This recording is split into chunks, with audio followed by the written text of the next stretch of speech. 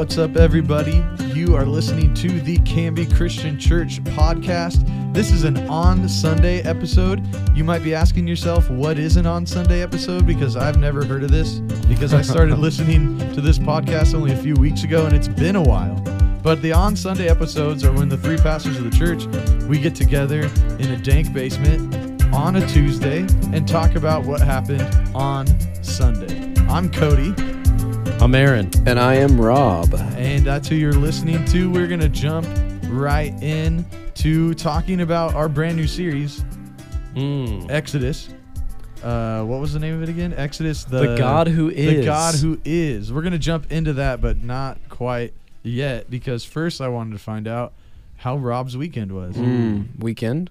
Or week. Really, Whatever. my entire summer. I need to recount because we haven't. That's how long it's That's been. a lot. So in June, no, I'm just kidding. And then July came along. June 27th.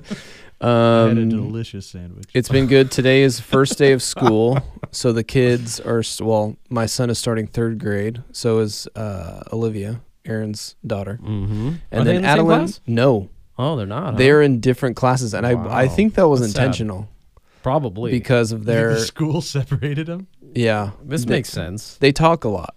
They have a strange elementary school, flirty, weird boys and girls thing. Mm-hmm. So they probably are trouble together. So I don't know if it was intentional, but I tend to think it might have So been. Aaron requested it. Keep Yeah, that kid away from, keep that kid away from my daughter. Yeah, that's. Oh my I God. wouldn't be shocked. No, but yeah, that's obviously big development, and the summer has been great. It's been good weather, a lot of fun events happened. My daughter is learning many more words. You know how they're at that stage where they just start learning words and words. So now she is putting them together into phrases, and she has formed her first sentence. This was a few days ago. I'm pretty sure. At least the first sentence I heard her utter as an actual, this has a subject and a predicate. This is a sentence. Fits the legal definition of sentence. It does. When I was changing her diaper the other morning, she said, "My butt hurts." So, That's awesome. she literally said those three words, and I was like, "Oh, that's a whole sentence." I'm perfect- so good job. That's awesome. And yeah, I can tell because you filled this diaper with poop. So no doubt. That's great. Anyways, that's It's how like it's been parents going. remember their kids' first words. You remember the first sentence. That's That right. was my first sentence. Actually, I know it. Yeah. Now it's recorded for all of time in this podcast. What was Owen's first? I don't know. What was his first compound sentence? I could not remember it, but I'll remember this one. Yeah, for sure. Anyways, there you go. That's my little tidbit Nice. for it. Aaron, how was your entire summer? Oh, man. You mean my sabbatical? Your That's true. sabbatical? You have a lot to talk about, Quote, Yeah. air quotes, but we don't have time, so sabbatical. don't came- tell it too went. much. And like I've said in the other podcast, the Unhealthy Church, I think I talked about it there, Yeah. how what I sought to accomplish was virtually accomplished.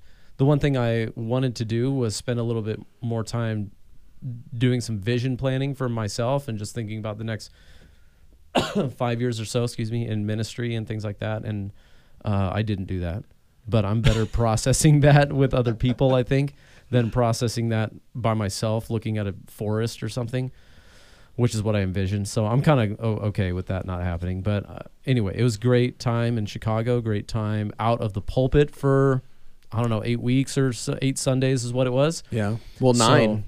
You came back for one, and then you took another week off. 2 weeks off after the one I came back. That's right. Yeah, Todd, Miles preached, and then you. Yeah. I believe it was in total of 8 Sundays. Maybe off, that's right, because it yeah. would have been 9 Sundays, but I preached the one on August 7th. But yeah, that was for sure the most I had missed in the last 5 years. I missed 4 weeks, or I took 4 weeks off in a row as we were moving into COVID, which was somewhat more coincidental than it was intentional. Anyway, I felt like a great time. Spent some time with the family and did some vacations and camping trips and things like that. Now really excited to jump back into a book of the Bible, especially going back to the Old Testament. Really excited about that. Yeah, that's cool. How about you, Cody? Oh man, I had a good week. for the last day we had before the girls went to school, I had purchased one of these fundraiser coupon card things for Canby High School football, and it had a coupon for Dave and Buster's attached to it. Have you ever Nice. been to one of Yep. these? A Dave and Buster's? It's been a Yeah. while. Of course I have. They're like, they kind of suck. Yeah, they They take all sort your of- money. Yeah, Yeah, Yeah. they do. But we went to one of they're those. better than a Bullwinkles, in my opinion. Oh yeah. We took the girls. Well, they're more for older. Yeah. Like it's like Yeah. a bar. It's not really Yeah. for kids. right. Well, no, kids love it. Yeah. I mean, kids can There's enjoy a lot of it. like better kids arcade like- games. Yeah. Kids like most bars. In general, That's when they're true. allowed in. That's true. But no, so we took our girls there. But actually, the funny part is Tylen, like, absolutely hated it. Like we played a couple of games, and then she was like sitting there just looking weird, and she was just like, I don't like this place. It was like too noisy, too much lights, too many weird people around. She has a really hard time with like odd people, like when you go to the a beach town. And it's like Yeah. a ton of people there, and everyone's kind of weird. She does Like, know it- she it lives bothers her. in the Pacific Northwest. Yeah, Like, it bothers her. Like she has a hard time in Portland, when just Yeah. like weird people are doing weird stuff. It just it really bothers her. And so Yeah. this place, she pretty much like hated it. But we made it fun. We recovered and got through it. And then they were, like we were talking, off to school today. Really excited. And it'll be fun for them. It's always nice when you can use at least one of those coupons. I feel like I've bought those a few times and just they just go in the junk drawer and they never Yeah. get used. Well, I mean, I bought it to support the team. Yeah. For one of our youth group students, and they needed Yeah. it, and so that was cool. I'm excited for Canby High School football to start too. That's gonna be really fun. But this week it's on a Thursday night, so none of us can go because of life groups. You Well, sad. should have planned around that, better, Rob. Vince is going to be bummed Yeah, they're because gonna. he was a They're ranked 7th in their league this year. They were Wow. when I first got here. They were terrible. You'd watch the thing at Cutsverse. You know what I'm talking about? Yeah. The banner at Cutsverse, and they just put L after L after L on this thing, and it's like, do you guys maybe want to just take that down? But they're supposed to be pretty good this year, so it should be fun to watch. I mean, that's the ebbs What? and I flows thought of it was sports. Friday nights, dude. Friday Night It Lights. is, What but happened? there's a shortage of referees. Hmm. The shortage of referees, so presumably it's on a Thursday night, so the same referees can ref a game on Thursday and a game on Friday, because our nation has a referee problem. That's also an interesting fact, which makes sense because everyone hates referees. It's like part of our culture to It's yell. definitely a thankless job. Part of our culture is yelling mean things at referees, and then we're like, why don't we Right. have any more referees? It's just weird that we have a labor shortage and a recession happening. Like normally, the reason you have a recession is because there's no jobs available Rob, for people. let's not get political. Let's just talk about We're trying to have economics. an So option here, here. let's We're trying to have a nice podcast. Here. let's get into Exodus. I'm over this. You will jump into Exodus. Exodus. Aaron, What? why? Why what? Why'd you choose Exodus? Yeah, why? What were you thinking? Oh, man. That's the first question. Why? This- What led to the decision to start preaching through Exodus? I'll is tell the you first how. question I that tell you how it happens. happened. I was at breakfast with Dave Howard. This was 9 months ago, maybe Yeah. longer. Mm. And Dave, we were in Romans at the time, and Dave Howard was like, "So what are you thinking next?" And I'm like, whatever. And I said something. He was like, "I mean, we just have to go into Exodus, right? Because We did we were Genesis, in yeah. Genesis. We just got to go back into Exodus." Matter of factly. And I'm like, "Yeah, I mean, that sounds right." Is that I mean- going to apply to Leviticus and Numbers also? I think maybe in the storyline, it Okay. may be okay to go to Joshua afterward. Okay. After maybe jumping into the New Testament after Exodus. But I don't know. It was as simple as that. And I mean, to be honest with you, I love the Genesis series and the time in that. I think it was good for our church. So it wasn't like he had to twist my arm or anything like that. It did make sense. Let's just jump back into the story in Exodus. And I'm pretty excited about any book of the Bible. It's not like there's some books that are intimidating to me, but it doesn't mean I'm not excited about them or about what God could teach me and our church through that book. I think there are obviously more appropriate books for certain times or contexts that your church is going through. But anyway, I feel like there's a lot of great things in this book that we in our church could hear and should hear. And so anyway, I think it's going to be a great time. But basically, it's just continuing the story that we began when we picked it up in Genesis. Really, the question is, why did you start in Genesis? I have no idea. It's book number 1. Well, yeah, I mean, I felt that way. I just, that was a while ago, but I think that it was really going back to what does our church need at that time. Then we needed to go back to the basics. Yeah. God created everything. Do I need to tell you guys that? It was a different culture back then. Yeah. Now, I mean, it's a lot has changed. So anyway, excited about Exodus. Yeah. And so are there particular things in the book of Exodus you're especially like, oh, I can't wait to preach on that one? Very excited about the burning bush. Burning bush. Okay. And Yeah, like God declaring his name, more very like that. excited about that. When Moses asks to see God's glory, and he sees sort of the eminence of his glory as he passes by him and declares his name. And that obviously will be amazing. The Passover will be great. The 10 Commandments, I think, are going to be great too. Yeah. Yeah, I think... Are you excited to talk about all those fun laws Not at really. the end? Circumcision, things like that. I mean, I've already talked about circumcision. That's true in Genesis. Um, There's a really interesting circumcision passage just in Exodus 3. But as he's returning to Egypt. Uh-huh. Anyways, you probably won't touch on it specifically, but we'll get there soon in a few weeks when he... anyways, I won't. Yeah, no, I mean, You for know- sure. I'll try and not skip over what I need to hit, but... but even the end of the book, right? The end sort of ends with this idea of like God dwells with his people. And I think that's a very climactic moment, in the tabernacle. So yeah, there are definitely a lot of highlights in this book for sure. I mean, Exodus is the sort of like moment that the Israelites throughout the rest of their history will remember.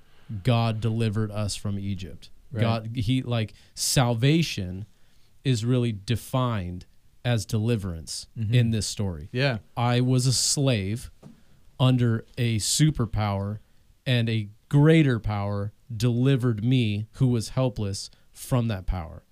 And that being sort of a sign of really the greater deliverance, which is from sin, right? And in many ways, Exodus shows that too, because though the Egyptians had a hold of them and were enslaving them, when they're delivered, you can still see that not only was the Egyptians holding on to them literally, but spiritually speaking, the culture and the comforts of Egypt, even though they were obviously oppressed, they still longed back for Egypt because it was hard. Yeah, it had a hold on their heart. And so they still needed to be delivered from that. And in one sense, that's what God was delivering them from, the love of the world and worldliness and comforts and settling for these things when God had greater promises for them.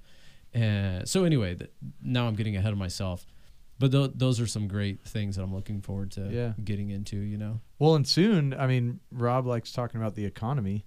Mm-hmm. Pretty soon we'll get into, someone who seems like they were probably a pretty good business person. Pharaoh's daughter's coming up. And we see she went down to the bank of the Nile and pulled out a small profit. Oh, yeah. Dad jokes. Did that land her? That landed so good. She went down to the bank. Is this some like Sunday school kid joke? I just saw it like recently on That's some so random YouTube funny. video, and I had to save it. Yeah. What's funny about this though is my kids were playing that original Nintendo game Exodus again. Oh, yeah. Just like yesterday. I've never heard of this They wanted to play. We have a little retro. Dude, video we game console. should like shoot a video of us Playing playing Exodus it as like a sort of like a joke, but But also it has trivia at the end of every level. There's trivia, and they were crushing. Wow. It. that would be so funny.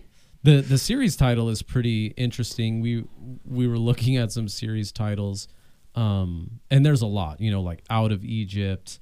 What were some? I other suggested The Great Escape. ones? The Great Escape. Yeah, I mean, Nice. there's a lot of actually really relevant titles. Right. Well, we have a friend who did a series, The Gospel According to Moses. Yeah. Interesting. Yeah, so there's a lot of titles. I think I just kind of got struck with this theme, like I was saying there, God revealing himself to his people. Number one, the declaration of his name, the I am, right? Mm-hmm. In the burning bush. And then the declaration of his name later on, when Moses asked to see his glory. And the demonstration of his power through the plagues and the deliverance and these kinds of things. And so anyway, I think the God who is, right, like undefined by us, but the one who reveals himself in all of these multifaceted ways. Yeah. And I think anytime we're studying a book of the Bible, it's good to approach it with that of what is this text teaching me about God? And that being your first question, you know? Right. So, not what does it mean to you? Yeah. How am I applying this? Am I Moses or whatever? You know. That's a valid question, but maybe not the first one to ask. Right. Yeah, that what does it mean to me? But anyways. Yeah. Yeah, I like that approach. Mm-hmm. And what was I going to say? Oh, I was kind of surprised that you didn't use that as your first sermon title. I thought you were going to be the God who is promise keeper, or the God who is deliverer, or something like that. But you called it the birth of a nation. The God who is nation birther. That would have been great. A little strange, but great. Yeah, I think it's just, I mean, at that point, I could call every sermon the God who is, you know? That's true. Let's do it from now on. The God who is part 1. I think Rob is saying he wanted God who is part 32. Yeah, no. I mean, it actually, that would be another series title, The Birth of a Nation. Right. That's true. Every single episode. Yeah, you could trace that theme. Is really the birth of this nation. And actually, I thought about doing that as the metaphor, the birth of the United States. We look back and think there was revolution, a time where this people sort of went against this people over, across the pond.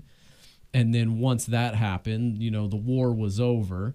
Then they established laws that sort of identified who they were.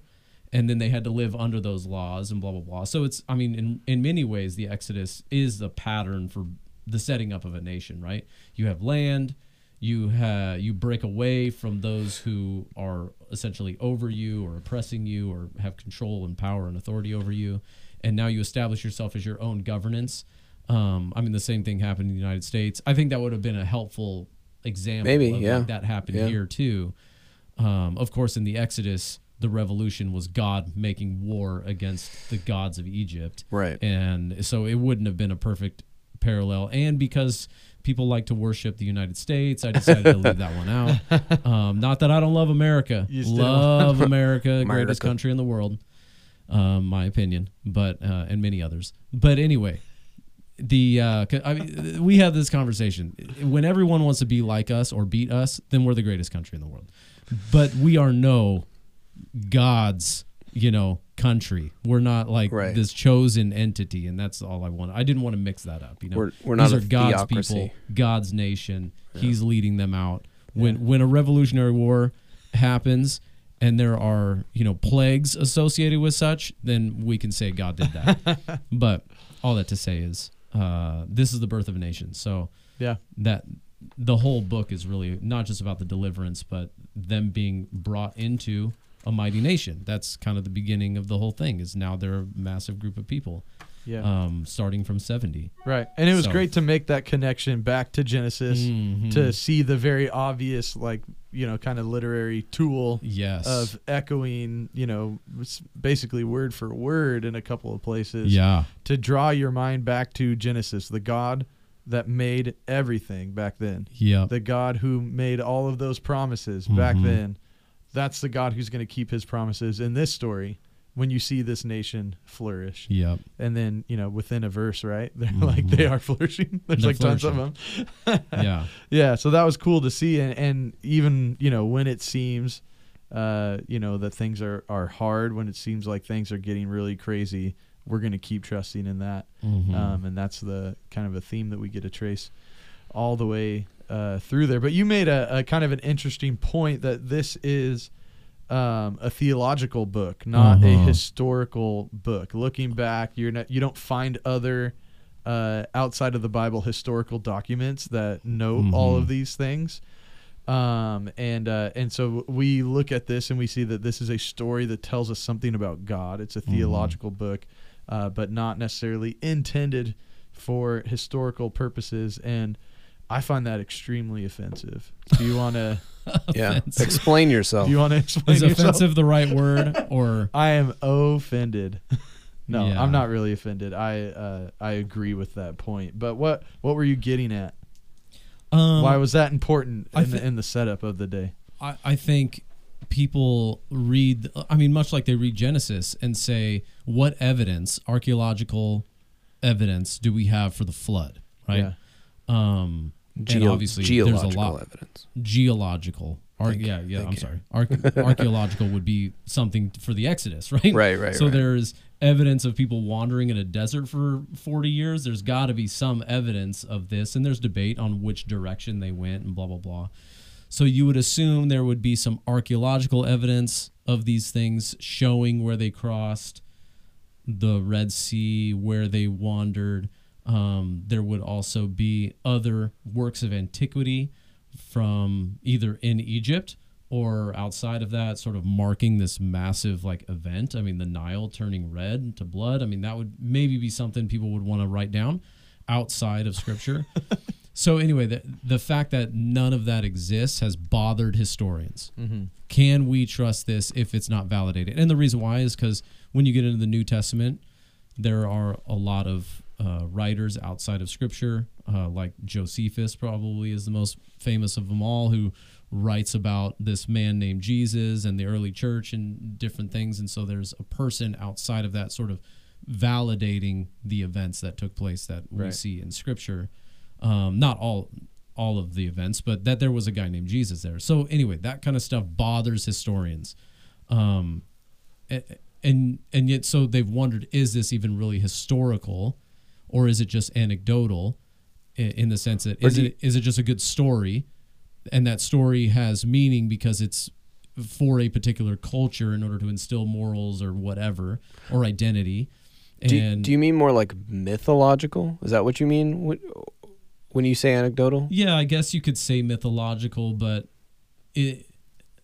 mythological would mean it's like everybody knows it's not true. Right, okay. But yet they believe it anyway or something like that, just as a cultural folklore or something. But this would be like, no, they actually believe it is true, though I have no evidence for it ever happening.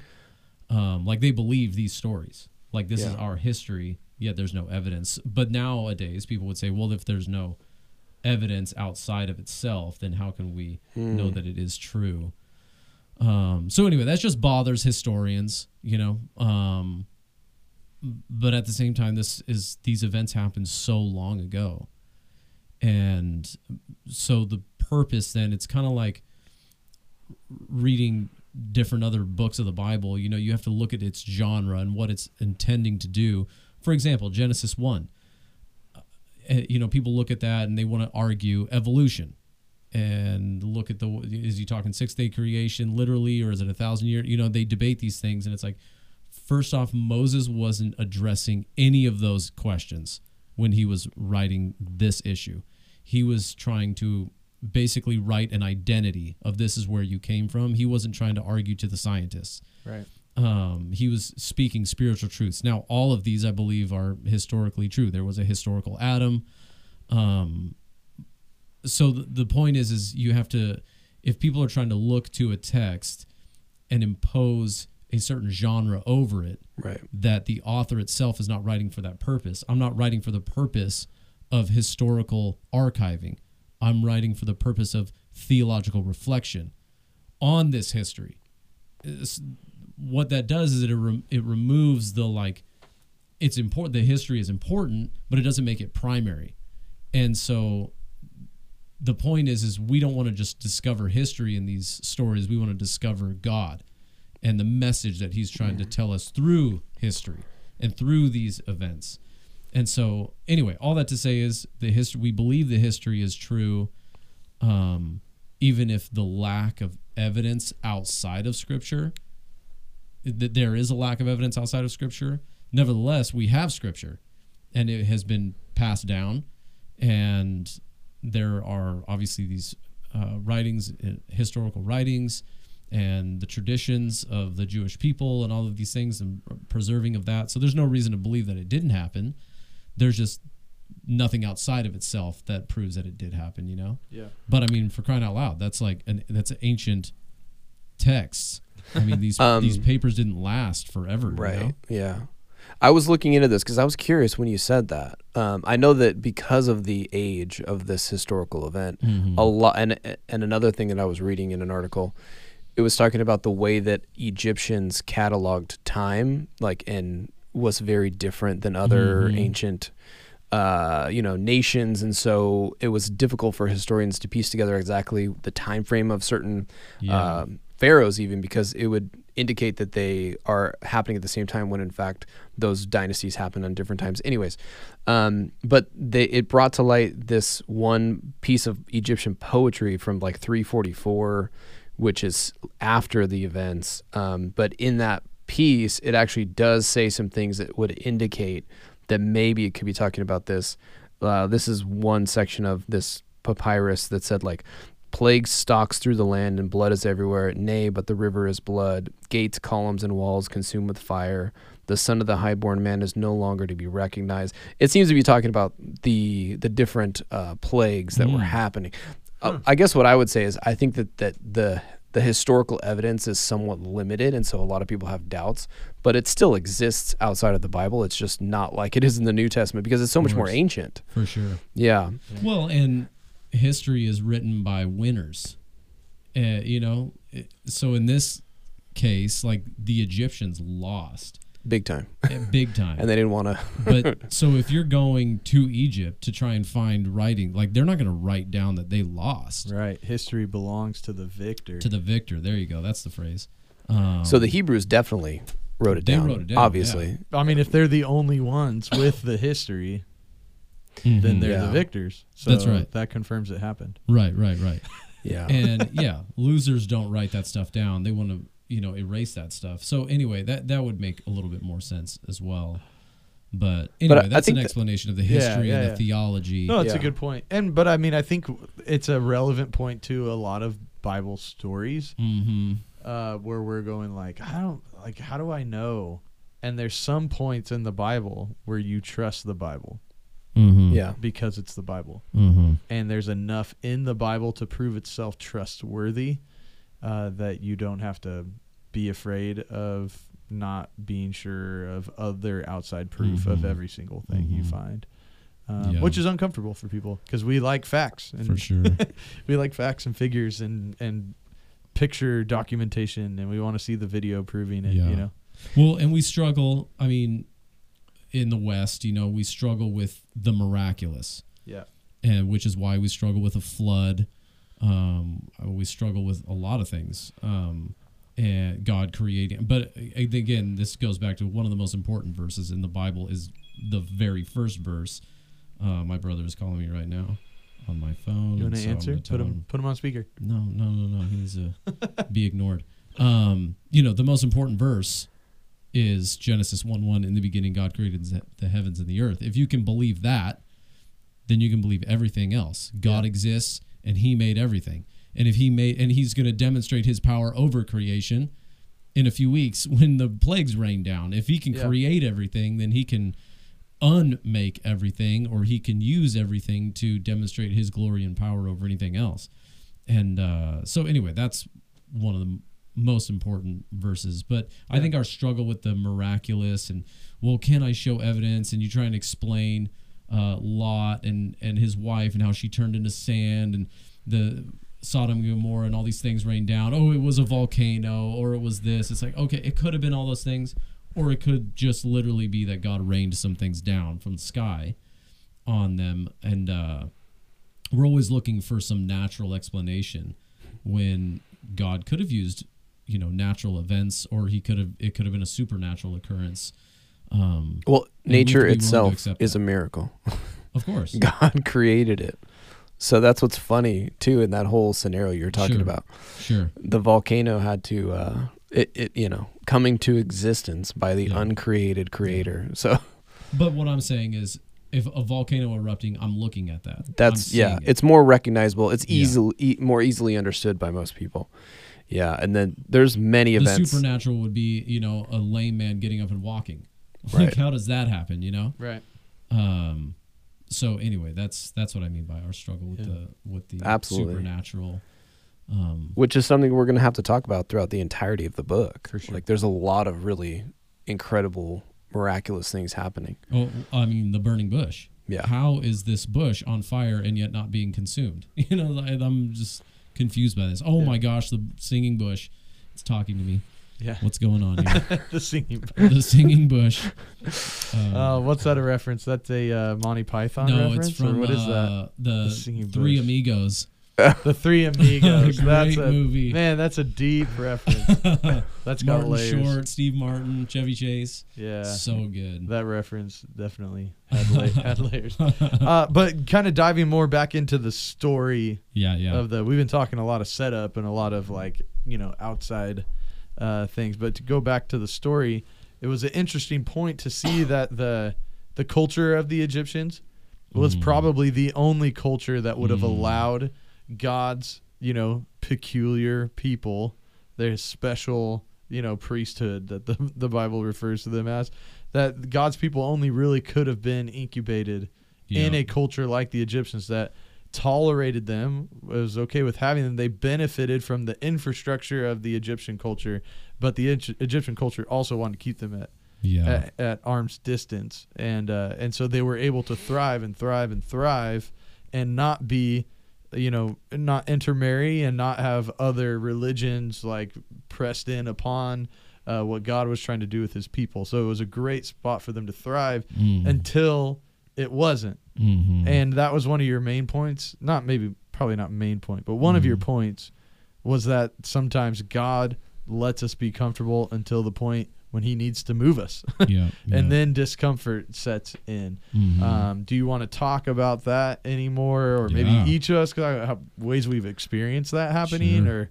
Or how another question on here is, how might that be misunderstood? Should we just assume every time we're uncomfortable God's moving us somewhere? Yeah, that's man, those are all, there are three things you brought up. Answer all of them now. Yeah, ready, go.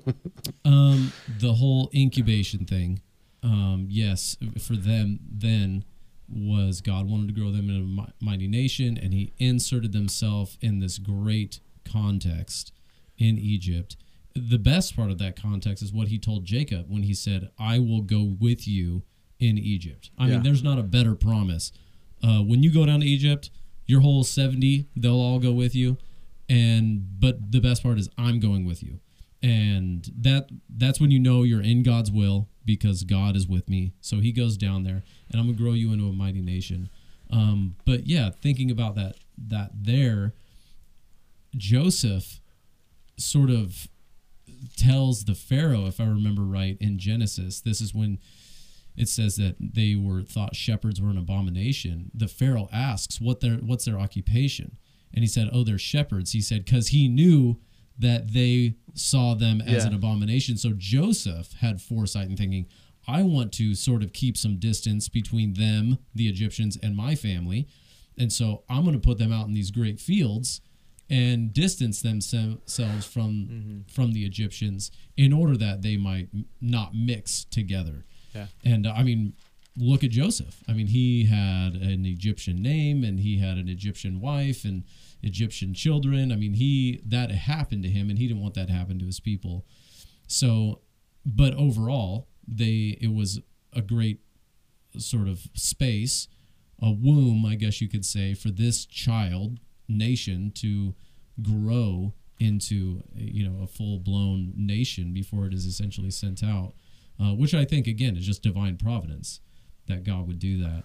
Yeah, it's interesting when God called Abram, right? And he said, I'm going to do this miraculous thing, and you in your old age are going to have a child, and then this Are child. you talking in Genesis 15? I'm going back to Genesis, yeah. Yeah. And it's crazy, like now, like getting the perspective of the whole story.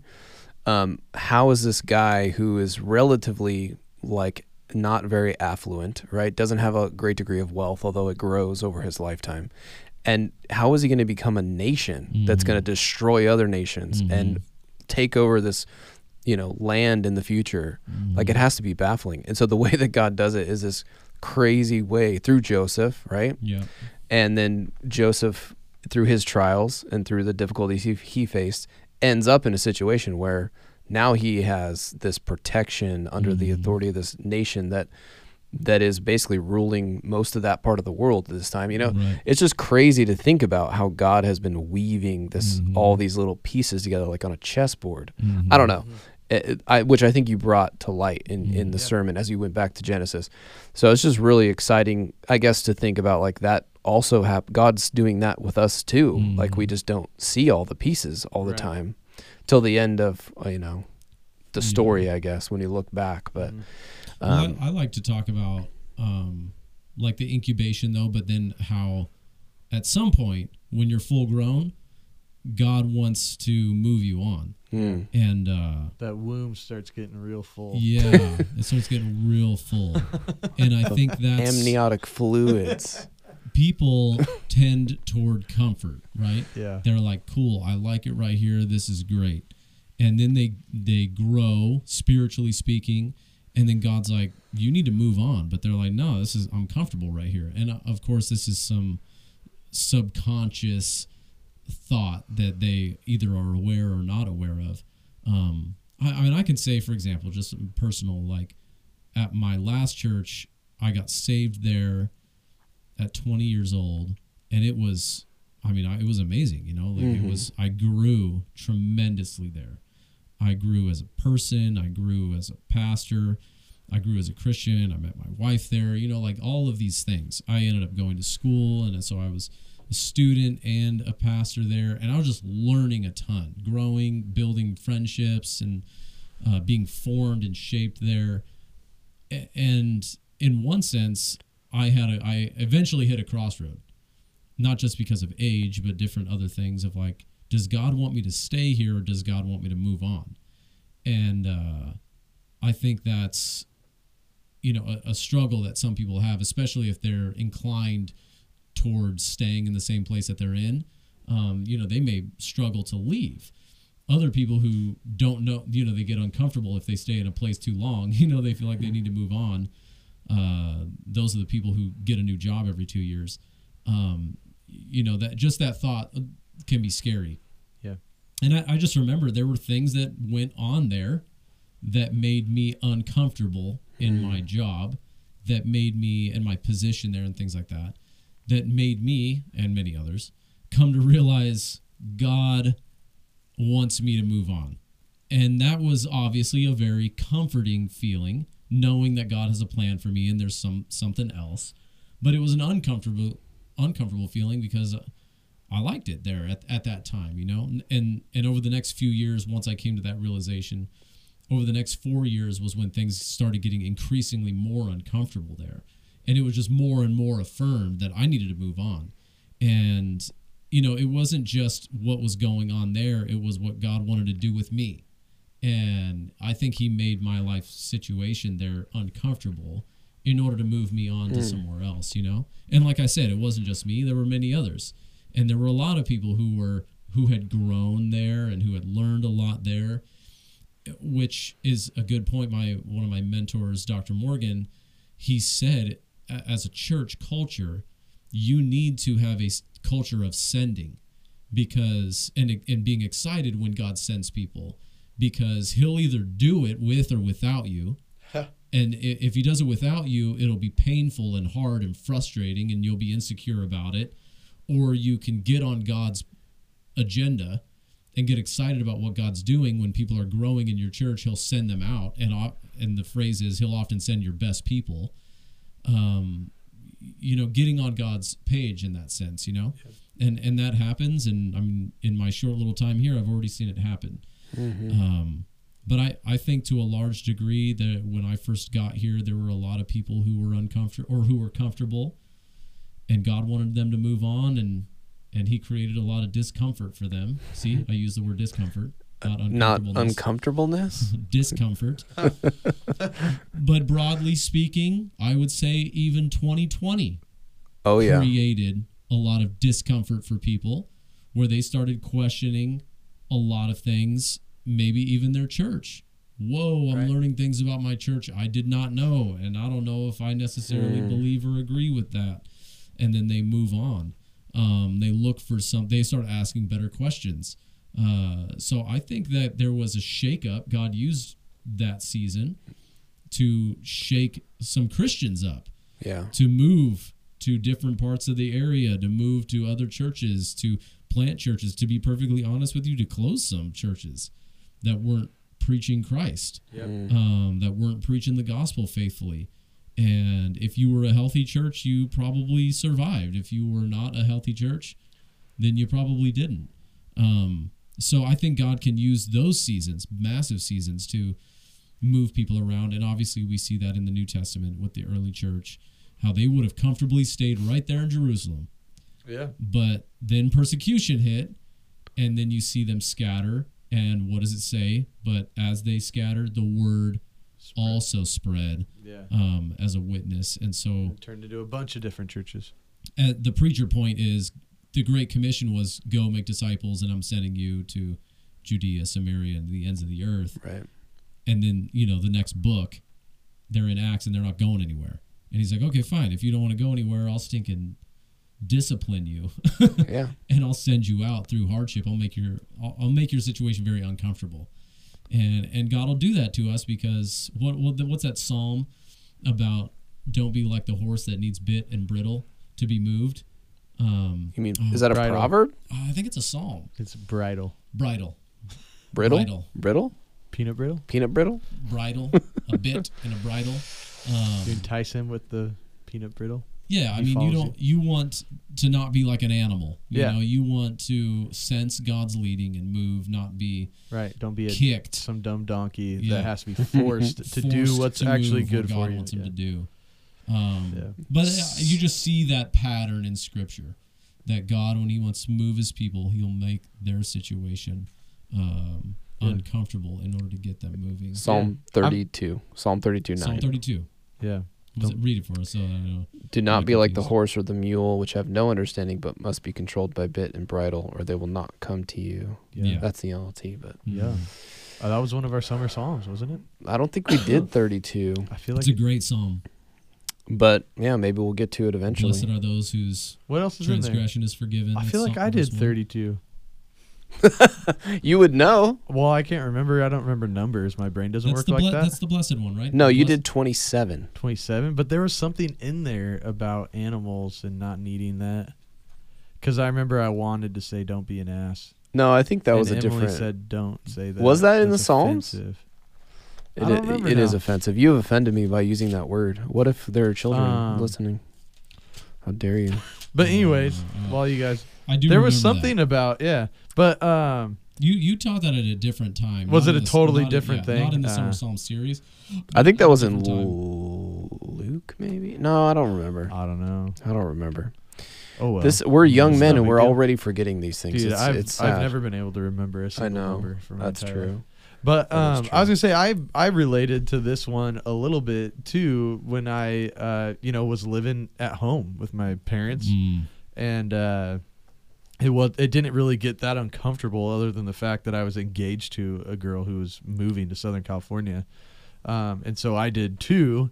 But that was I have a journal that I was writing in at the time where I was literally referring to it as like my time in the desert, like a literal desert of Southern California, but moving out. And I mean, and it was a formative time getting out of my parents, basement where I was just hanging out, and like everything was easy. Yeah. But then the small discomfort of like, well, I would be far away from this girl I love if I stayed. Like that was enough to get me moving. And it did. God used that time But even that, like, I mean, I faced a lot of, different crises of faith that formed me and matured me that I probably wouldn't have hit. It kind of sucks for my parents. They never got to like live with a mature kid. I had to leave to do that. But I think mean, that's probably the better thing. Exactly what happens. Yeah. But they also, like, some of that time was really, really hard. That's why it matured me. And so, I mean, I'm found myself at times, like, at least at my mom's house, there was always a pot of meat on the stove that I could go eat, Right. And I mean, you probably cereal in the pantry. You probably felt that way at times when you were early on here. You're like, man, at Harvest, the pastors can buy leather jackets and stuff. Like, what am I doing here, dude? But you hit those times. Not me. I couldn't have bought one, dude. That's funny. But you hit those times, Preachers where and you're sneakers. like, you do think back at like, but then you see the results, and the results are like fully formed people, like God was designing there. But maybe we hit that other question, unless Rob, do you feel like there was a time where God used discomfort to push you? Yeah, I think we could all probably look at a few times in our lives. I guess the thing that I was maybe wanting to chat about too is it always that, like, or could you just be uncomfortable because you're in sin or whatever? This is a great reason why you need the local church. This is why you need the local church. Yes. Because you should process these big decisions and moves with other Christians. And not to say that they have, all the right answers all the time, but as Proverbs says, there is wisdom in a multitude of counselors. Yeah. And so,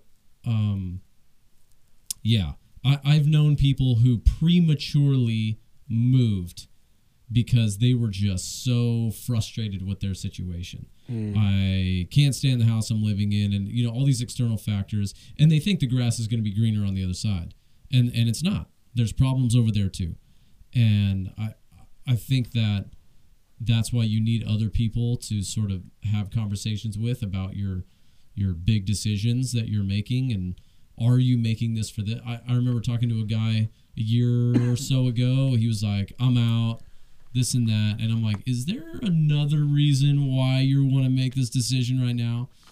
And I think there were reasons. So it's just funny, even time later on, still having those conversations. Yep. And now they want to come back. And it's just, I don't know. It's just kind of funny. And again, I think 2020 was a great example of that. People made a lot of gut reaction moves, and maybe it was God, maybe it was just people hate being uncomfortable, and they'll do anything. They'll leave great relationships, and they'll believe a narrative that it's better over there when it's not. Right. And so my point is you need the local church. You need to submit yourself to other godly people and their advice, and then take that counsel and try and make the best decision. Right. But just because you have discomfort doesn't necessarily mean God's moving you on. Yeah. To process that, you need people with you. Yeah. A great question someone asked me one time when I was contemplating the transition was, are you running to something or are you running from something? And at the time the answer was, well, both. Yeah. Both. And the answer here with the Israelites is both. They're running out of this terrible situation in Israel, but they're running toward the promises of God. That's right. Like they're running toward God's promised land to them. And so obviously the promised land, the promise of God, the prophecy of God, God's plan to use them to save the world is the bigger part of that discomfort that they're running from, right? They're running towards something way greater than the discomfort they're running from. And oftentimes we'll find that to be true when God's moving us somewhere. And if it's not true, you probably, like you said, process it with godly, wise people. Right. But if you're not running towards something that brings you closer to God or fulfills his kingdom better, then like maybe there's a chance like God's not doing this and you just feel discomfort because life sucks sometimes, and totally. You make bad choices sometimes, and other people make bad choices that affect you sometimes. Definitely. Totally. Well, I feel like this last question, we kind of already talked about it, which is basically just seeing how God's sovereign plan is coming together now in the beginning of the story of the Exodus. We've kind of seen that, and we were reflecting on, how encouraging it is, or in what specific ways maybe is it encouraging that God had a plan, or how is it even a challenge? Because what's weird to me is when God told Jacob, you're going to be a slave for 400 years. Like, that's not good news. You mean Abraham? Yeah, he told I'm sorry. Abraham that. Yeah. That would be weird to hear. Like, hey, I'm going to make you into a great nation, but first you're going to suffer for 400 years. That's like a long time. Your people are going to be enslaved and mistreated.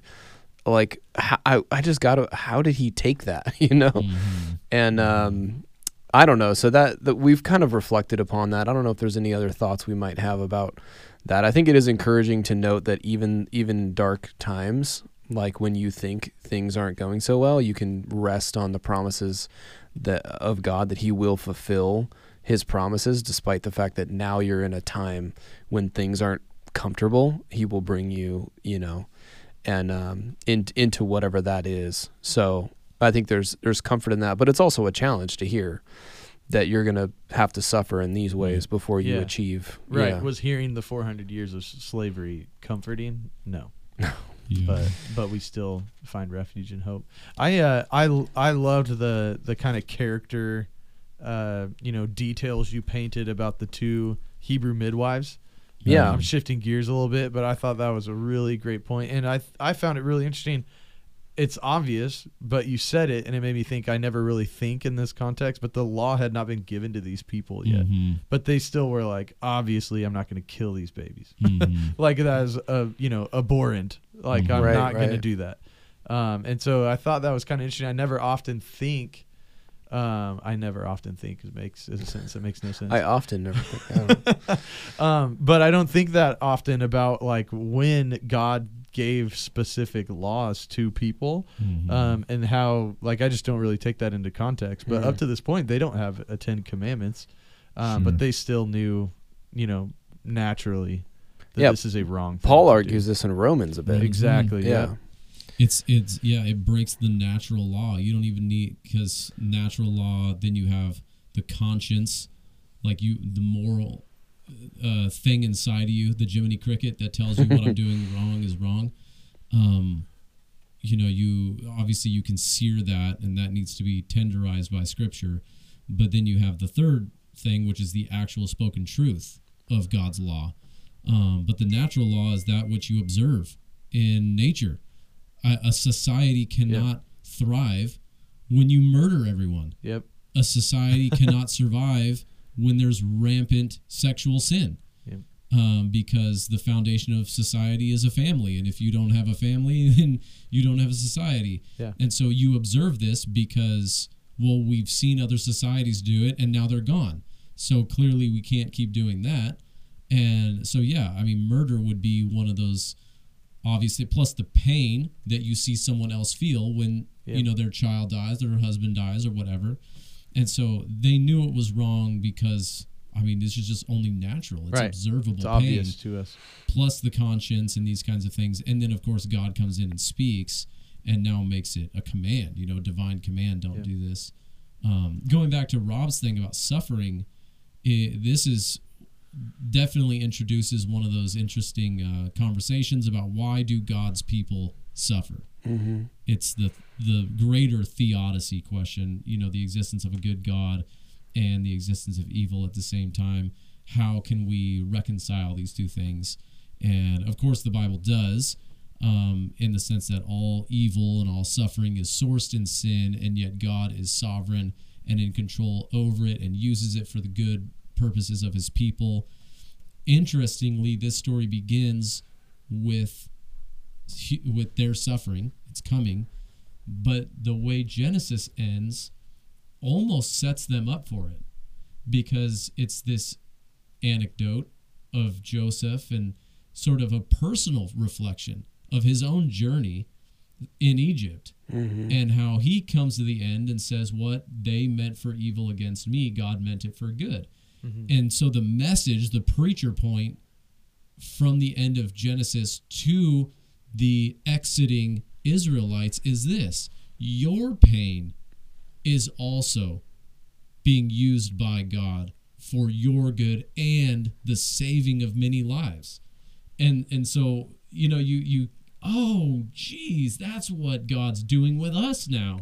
Yeah. Just what he did with Joseph, he's repeating that in a different way, but the same pattern, he's doing it then. And Paul obviously picks that up in Romans 8, that he can cause all things to work together for good for those who love God and are called according to his purposes. God is not to blame for our suffering. The Egyptians are the ones that did this. Ultimately behind that, a satanic force that wants to destroy the plans, purposes, and promises of God toward his people. So sin, but then God ultimately can use that for their good. And we see the good right away. As they were persecuted, they flourished. They multiplied even more. So even before their deliverance, they were already experiencing the benefits of suffering. Right. They were growing even further. Yeah. And can you do you have your sermon on you? Are you looking at it? I'm looking at something else. I was trying to see. I couldn't take notes fast enough. But you, on that point of the satanic force behind the ideas of the Pharaoh to just jump straight to killing and death. You had a quote about wherever there's a culture of death, something like that. Yeah. But I didn't get a chance to write down the quote accurately or who said it. Do you have that one? Somewhere. I found it really interesting. I got it. You have it? Uh-huh. Wherever there's a reign of terror or a culture of death, Satan is trying to destroy the work of God. That's from P.G. Ryken. Philip Ryken. In his commentary on Exodus. Oh, okay. Yeah, he actually. That's a great point. Man, there was something that this is one of the reasons why we do the podcast. But something that Ryken talked about in his commentary that I didn't have time to bring up.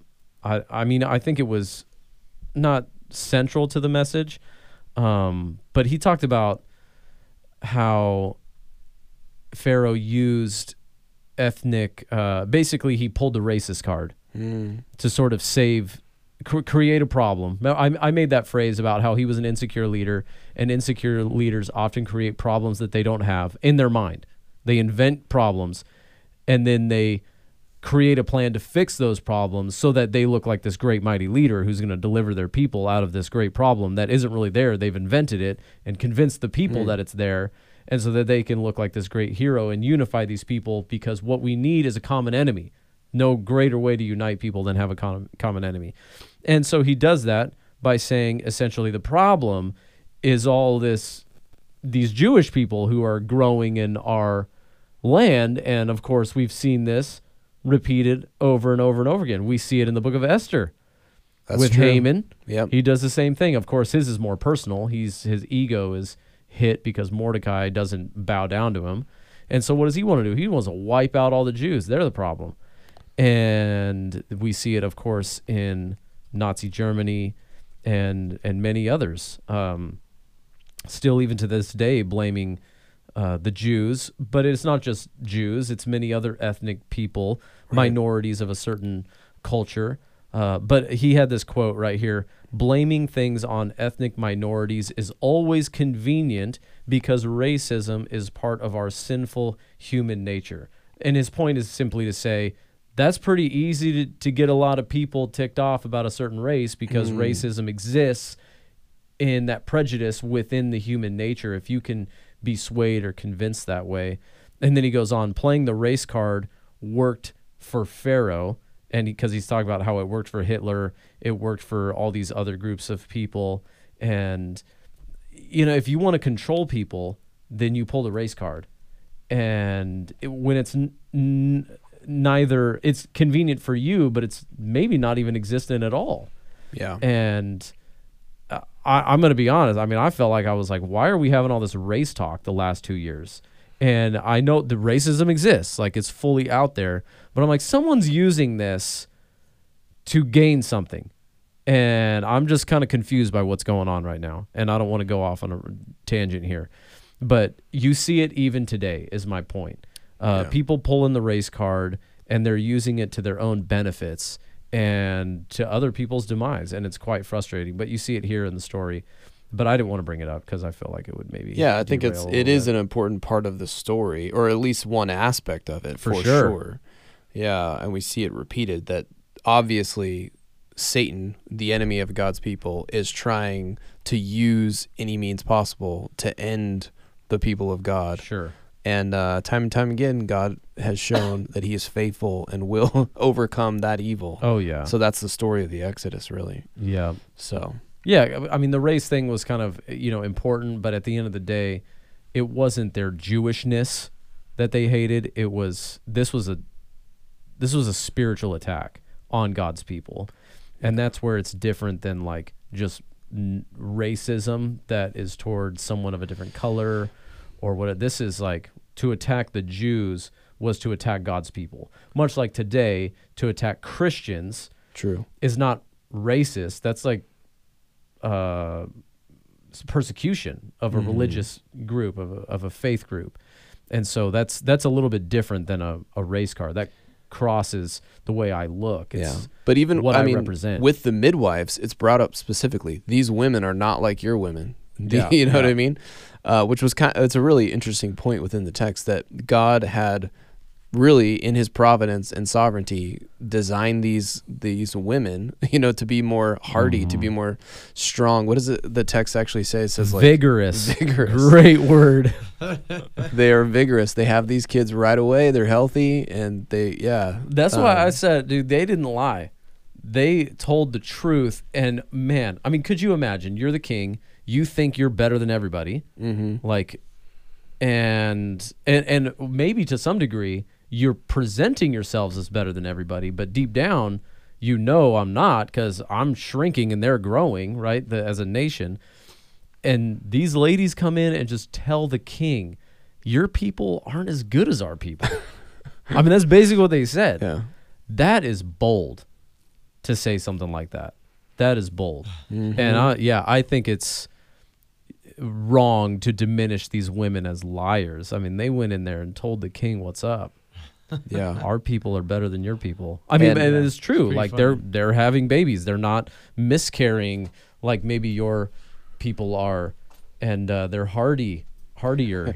Yeah, and they're noted by name, and this Pharaoh's not even mentioned. His Not name even is not mentioned. even mentioned, which was an interesting point you made as well. Yeah, it's pretty dope. But yeah, great chapter 1. Next week we're gonna get into the main character, Moses. Yeah. We're getting into it. Actually, that was an interesting thing. When did Moses write the Pentateuch? Like, when did he write it in the wandering? There is debate. I would personally agree with the wandering. Yeah. So after the events of the Exodus, while they're in the 40 years, he's Yeah. got time to kill. Yeah, he's got time to kill. And of course, he received the law, so he was writing the law. Yeah. He was writing, all the details about the tabernacle. Yeah. So, Ooh, actually, I mean, I think he wrote Genesis and the Wandering too. yeah.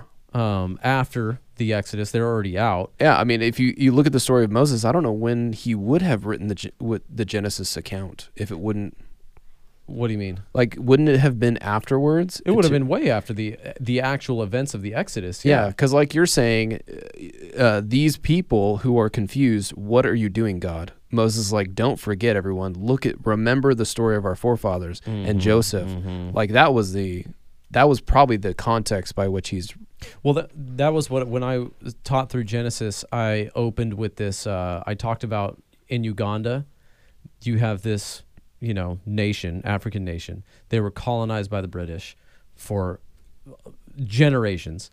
And then all of a sudden the British pulled out and they were like, okay, cool, you can have your culture back.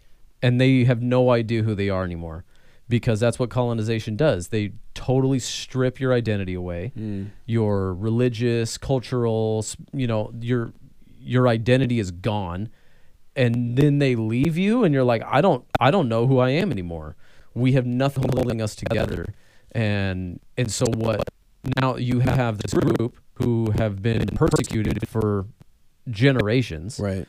And they're coming out of Egypt and they're asking the same questions. Who am I? Who are we? And they don't even have a historical identity really, like that goes long, long back. And so Moses has to go all the way back to essentially say, well, your identity as a people group actually goes back to your identity as just human beings, people made in the image of God. Who's God? Oh, he's the one who made everything. So all those existential questions are answered for the Jewish people in the book of Genesis, which then brings them obviously into their own personal history as the children of Abraham, Isaac, and Jacob. That's essentially what he's doing, is he's writing for them their history to answer their existential questions and giving them purpose. Oh, God has a plan for my life, because look, he called Abraham so that we could have this blessing, and we'll inherit this land and all of these things. And he's got a greater plan that he's going to use us to save the world. And then obviously the events of the Exodus are more to recount what that salvation will essentially look like in the future. But all that's pretty fascinating, in my opinion. Definitely. I hesitate to do this because we're already running long. But We are. You did say one of the main reasons people doubt that Moses actually wrote the book is because he refers to himself in the third person so often. Storytelling. You said you were going to mention it on the podcast. Was there something you wanted to say about that? I mean, it was just brief. I think, much like today, there are people who write books, or they write articles or these kinds of things, and then after they die, someone will come in later on and take the writings of that person and essentially write something else and say, but this is basically Jonathan Edwards, but I am Aaron, and I'm taking the writings of Jonathan Edwards, and I'm saying this is, they did this recently with this massive series, all these old theologians on the Christian life, quote unquote. So they've read a bunch of Jonathan Edwards, or they've read a bunch of Martin Luther, or a bunch of John Calvin, or whatever. They've read a lot of their books, and then said, what can we gather from their stuff that essentially we could say this was their doctrine or their understanding of the Christian life? And they attribute it to them. This is their thinking, their ideas, but we're compiling the work. Yeah. And there are definitely probably some parts of Exodus, well, really the whole Pentateuch, that have that flavor to it. We have their writings, and we are compiling it in this way to create a theological idea. And yet at the same time, much of it, if you'll read those on Christian life books, they'll have massive blocks of quotations. And so I think the majority of these books were actually written by the hand of Moses, but there's some areas, because they were maybe compiled later, that have like some of those other writings that were then filled in later on to create a theological voice for the people of God. Though largely, penned and organized by Moses. So that's kind of what I think a lot of people believe and understand about it, in answering that question. Jesus said it was written by Moses, so There you go. Yeah, and that's what you could good say. enough for me. That's right. But that's what you could say. Even with that, even with someone compiling it, that person compiling it is still saying this was written by Moses. that's true. Yeah. So it's still the authorship and therefore authority of Moses. Right, yeah. The man of God. The man of God. As the Psalm said, 90. yeah. Good question. Time is running Thank you. short, Cody. It's time for Bible trivia right now. Ooh, It's been a while. there. It's been a while. That's right. It's been a little while. So here it is. We're going to see how far ahead you've already studied. There were 10 plagues to get the Egyptians. Don't ask me out. these in order. What was the fifth? I plead the fifth.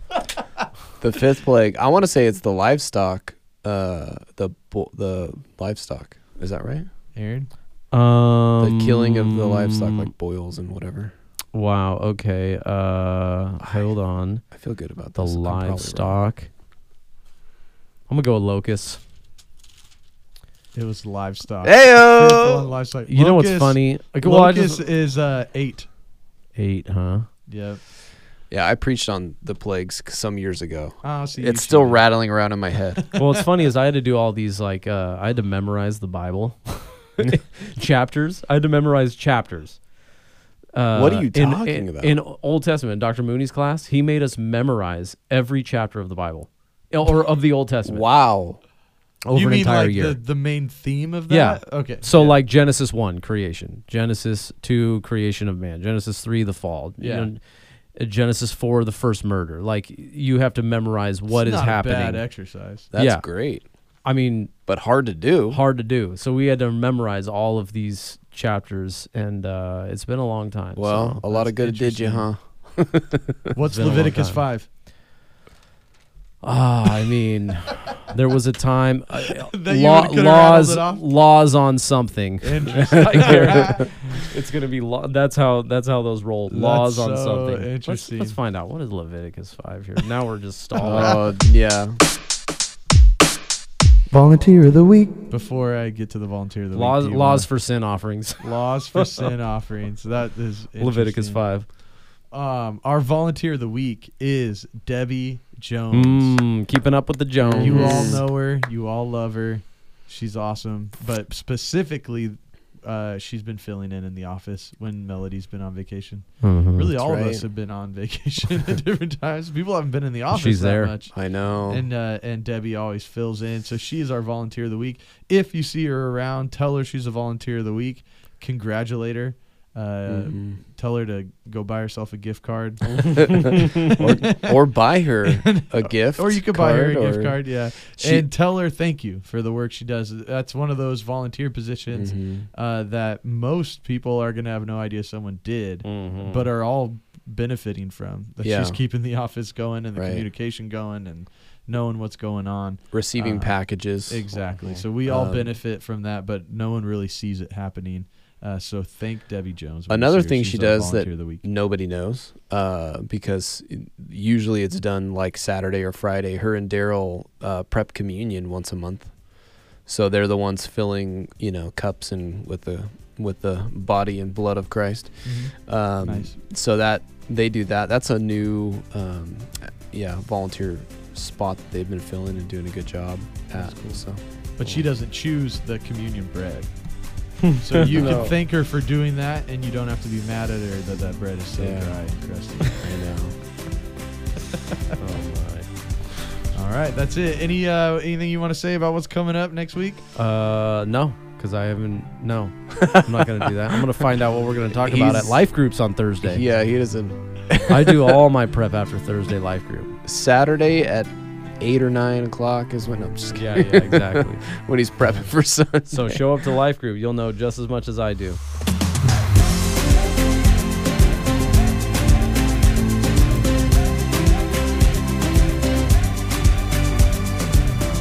Thank you for listening to the Canby Christian Church podcast. For more information about the church and its ministries, visit canbychristian.org.